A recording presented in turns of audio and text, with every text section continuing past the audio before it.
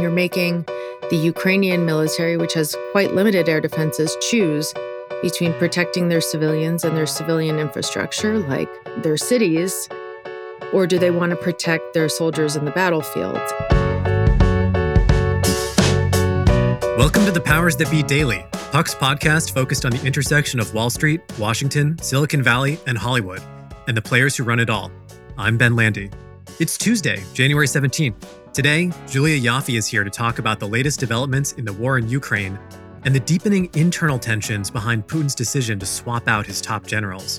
And later, Eric Gardner stops by to discuss Vince McMahon's power grab at the WWE and whether there's anyone left who can reverse his control. We'll hear about all that and more on today's episode of The Powers That Be.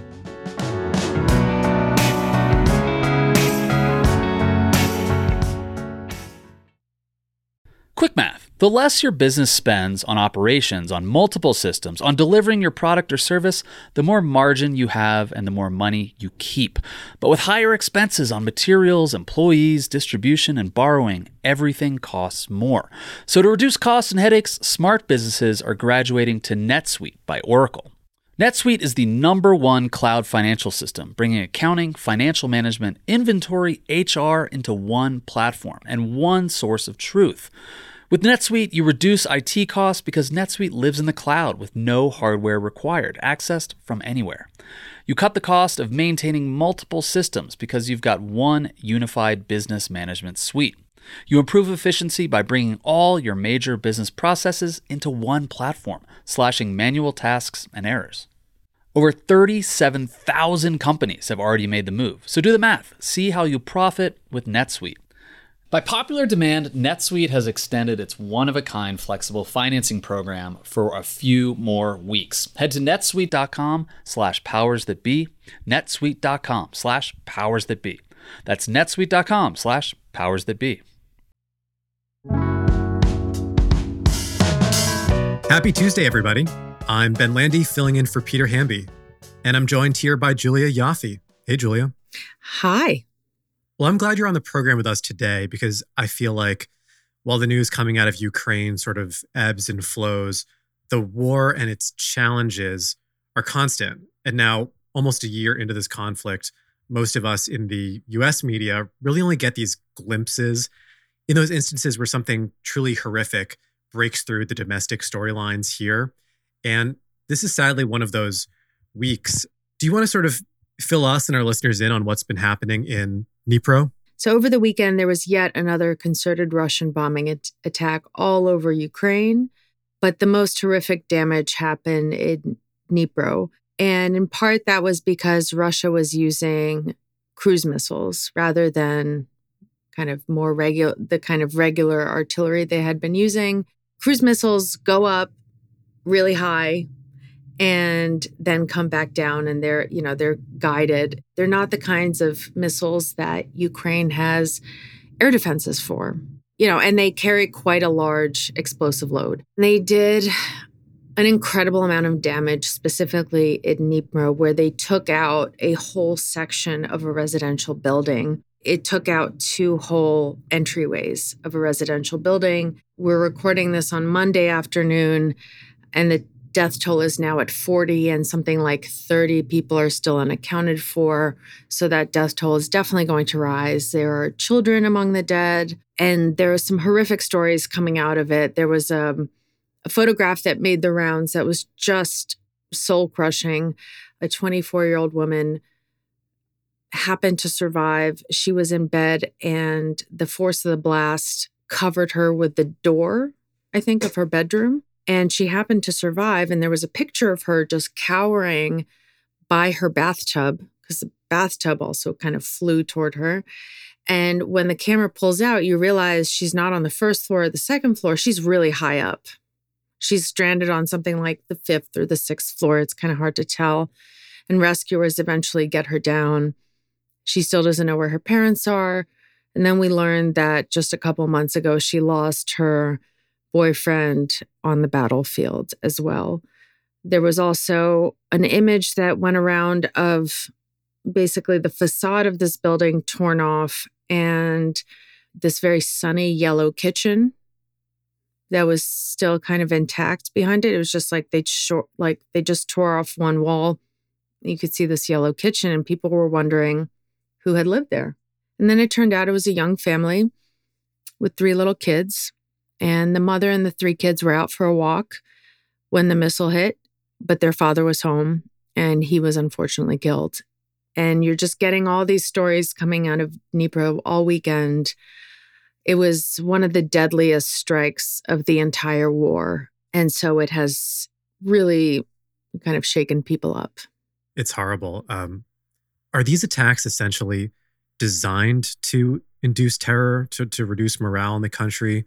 Is Dnipro a city that's within Russia's short-term plans to take? Are they trying to soften up some sort of territory and just accidentally taking out civilians? Or is this part of the Russian tactics to just terrify and humiliate and subjugate the people of this country? It is definitely part of the tactics to bomb the country into submission. We saw this tactic start being used when General Surovikin was put in charge in October, and I think we'll come back to that later. This was a tactic that was used to great effect in Syria, for example. You just bomb the population into submission.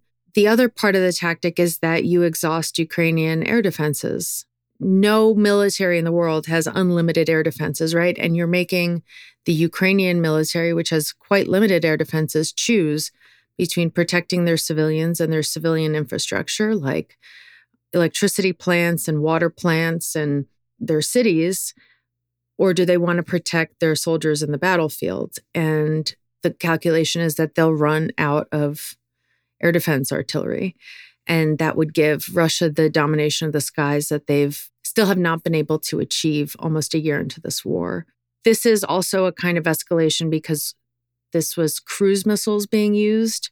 You're seeing this kind of slow escalation, right? You see Russia start using Iranian drones and one kind of artillery, and the West slowly kind of say, okay, let's get Ukraine some kind of air defenses so that they can protect themselves against Iranian drones and that kind of artillery. By that point, Russia's like, okay, let's switch to cruise missiles, which that kind of air defenses do not protect against, right? So it's the constant evolution, escalation of this war, unfortunately. Yeah, and we've seen Western powers pushing back in certain ways too. I mean, speaking of escalation, I just noted that the U.S. military is training Ukrainian troops in the United States now at a military base in Oklahoma.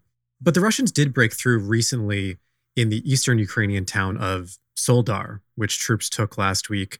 At the same time, from what I was reading, there have also been some internal tensions and controversy over who within Russia actually is taking credit for these small victories, as both sides are sort of pushing and pulling in this sort of long-term stalemate. Yeah, that was super interesting because the Russian side is so hungry to show any kind of progress, any kind of victory in what has been pretty much a universal failure of a war effort. What they're doing is they're taking these very small towns in the Donbass that they completely obliterate in taking them. And then they crow about it as if it's a major military victory for domestic political reasons. And Soledar is definitely one of those kinds of towns. They switch their attention propagandistically and politically to Soledar because their main target most recently was Bakhmut, which they have not been able to take. But what instead was supposed to be this little Pyrrhic victory for them turned quite ugly for them because it yet again showed these divisions inside the Russian government, or inside rather the Russian system. You saw the Russian military say in a statement, "We're so proud of our fighters in the following areas of our military who in the taking of Soledar." And then Yevgeny Prigozhin, who owns and heads the private military group Wagner, which we wrote about on Puck in December, said, wait a minute, it was actually my guys who took Soledar, and I would like some credit for it. Thank you very much. And he actually forced the defense ministry to change its official statement and give credit to Wagner in its official statement. And that was the very first time that the Russian Defense Ministry actually officially acknowledged Wagner's role in some kind of military operation, military victory, etc. It speaks to Prigozhin's rising power, rising status inside Putin's system, which is slightly terrifying. If you've read the piece we had up about Prigozhin, he's an extremely scary man who has an army now. And it seems like he's increasingly coming after the top job in the defense ministry. It looks like he wants the defense minister's job. What does that do for Prigozhin's standing and relationship with the Kremlin itself? Because I have to imagine it's a situation where you never want to be so important that you have real leverage over Putin, because that's the point at which it becomes in his interest not to use you, but actually to cut you down. Traditionally, Putin has played the arbiter, and he has derived his power from being that kind of blackjack dealer, right? Making sure no one rises too high or falls too low, and making sure he kind of controls where everybody stands. And at the same time, he has started this war that has gone sideways completely. He has waged his whole legacy on it. And at this point, I think he needs to do anything he can to win, right? And so I don't know that he has the same power that he had before to be like, hey, buddy, step off. You're getting a little too big for your britches. Because again, Prigozhin has a big army now. But at the same time, there is talk of the Kremlin trying to bring him to heel, about possibly rolling Wagner into the regular Russian army, about kind of incorporating him into the system, but that they might be way too late to the party. Well, there has been a sort of game of musical chairs that's been going on within the circle of Putin's generals. Just the last few days and weeks, there have been a couple big shakeups in terms of who's commanding the overall war, who's overseeing the ground troops in Ukraine. What is your read on the situation there? You mentioned that Surovikin, the General Armageddon, was actually demoted. Do you expect any change in tactics, or are these primarily internal political battles that we're seeing play out? It's kind of hard to say. It definitely speaks to one thing, which is that the war is not going well and that Putin is not happy with how it's going. In the top-down system that he created, he thinks that changing the guy at the top will change the outcome, that he'll kick the guys below him, who'll kick the guys below them, who'll kick the guys below them, and it'll achieve some result. But it's kind of so far gone that it's hard to imagine turning around this massive ship. People I've spoken to think that maybe this is an attempt, because he's being demoted to be one of the deputies of General Gerasimov, who is basically the equivalent of the American Joint Chief of Staff. So imagine putting like Chairman Mark Milley in charge of like some kind of special operation somewhere, like taking somebody out in Afghanistan. That would be really not commensurate with his rank.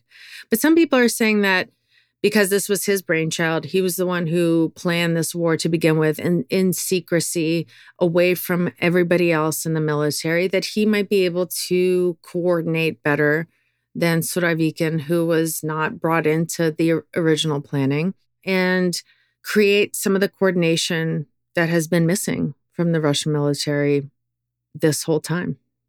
But who knows? Well, Julia, I always appreciate your ability to penetrate the inside thinking of these sort of moves within the Kremlin, the Game of Thrones of people within Putin's orbit, but also to truly see and have compassion for how this war is playing out on the ground and the lives of the people in Ukraine, which is also so important. So thank you as always for stopping by and keeping us informed. Thank you, Ben. That's very kind of you. When we come back, I ask Eric Gardner if anything can stop Vince McMahon's stunning power grab at the WWE.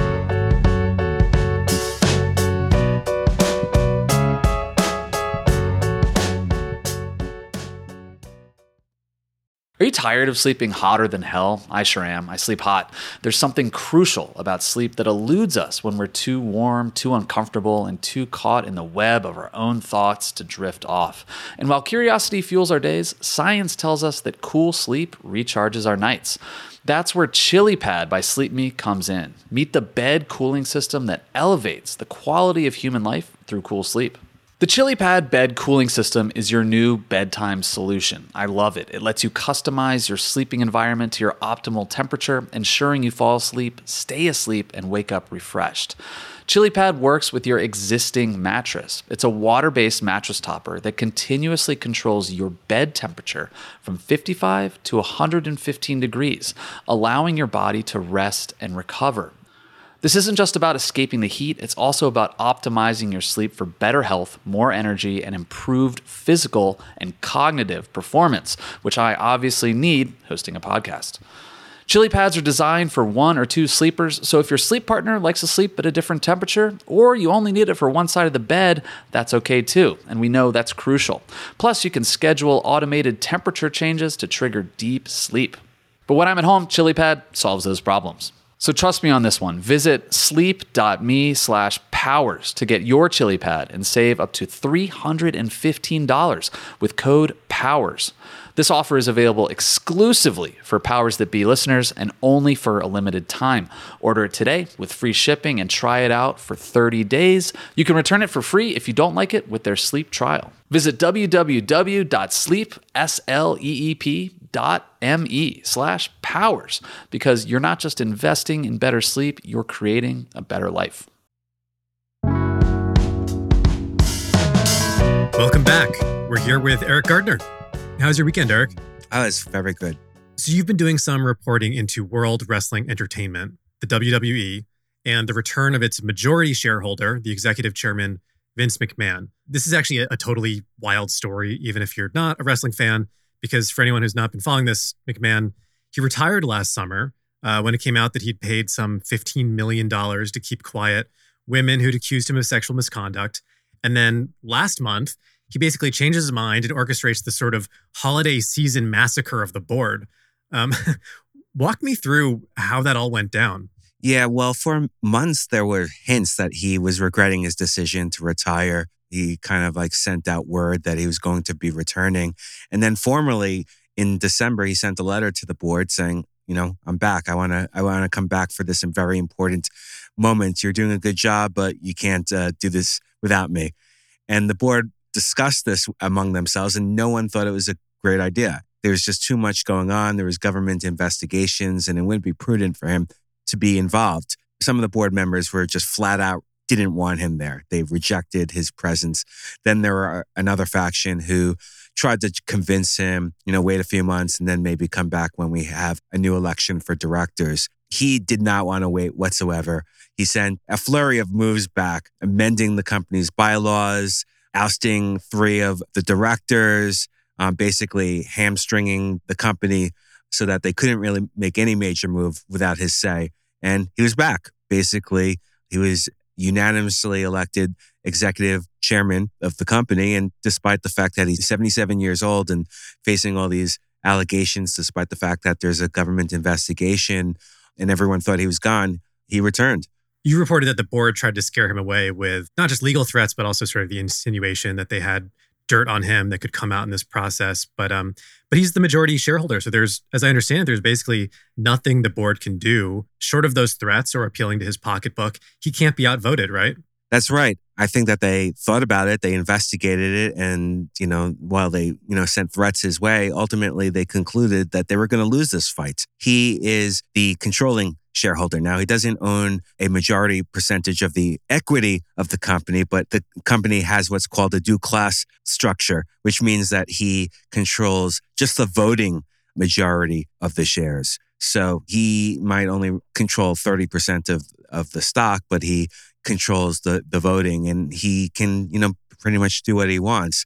Now there's, shareholder litigation now that says he took shortcuts, though he has voting authority. He still can't reserve all rights for himself, but pretty much what he says goes. Yeah, and this isn't particularly unusual, right? I mean, there are a number of companies, whether it's Google, Facebook, and so on that have this dual class structure that lets a founder or an executive chairman or somebody who has the majority of the voting share of the company to control it very tightly. Are there any legal remedies here for shareholders or for people on the board? Is this case law still evolving, or is it pretty settled? I think the case law is definitely still evolving. There have been some recent fights. There was the whole Shari Redstone versus Les Moonves thing a couple of years ago. There was Steve Wynn. Yeah, there are some fights where the chairman of the board fights with either the company's executives or fights with the shareholders, and they, suss out like who has the power to do what.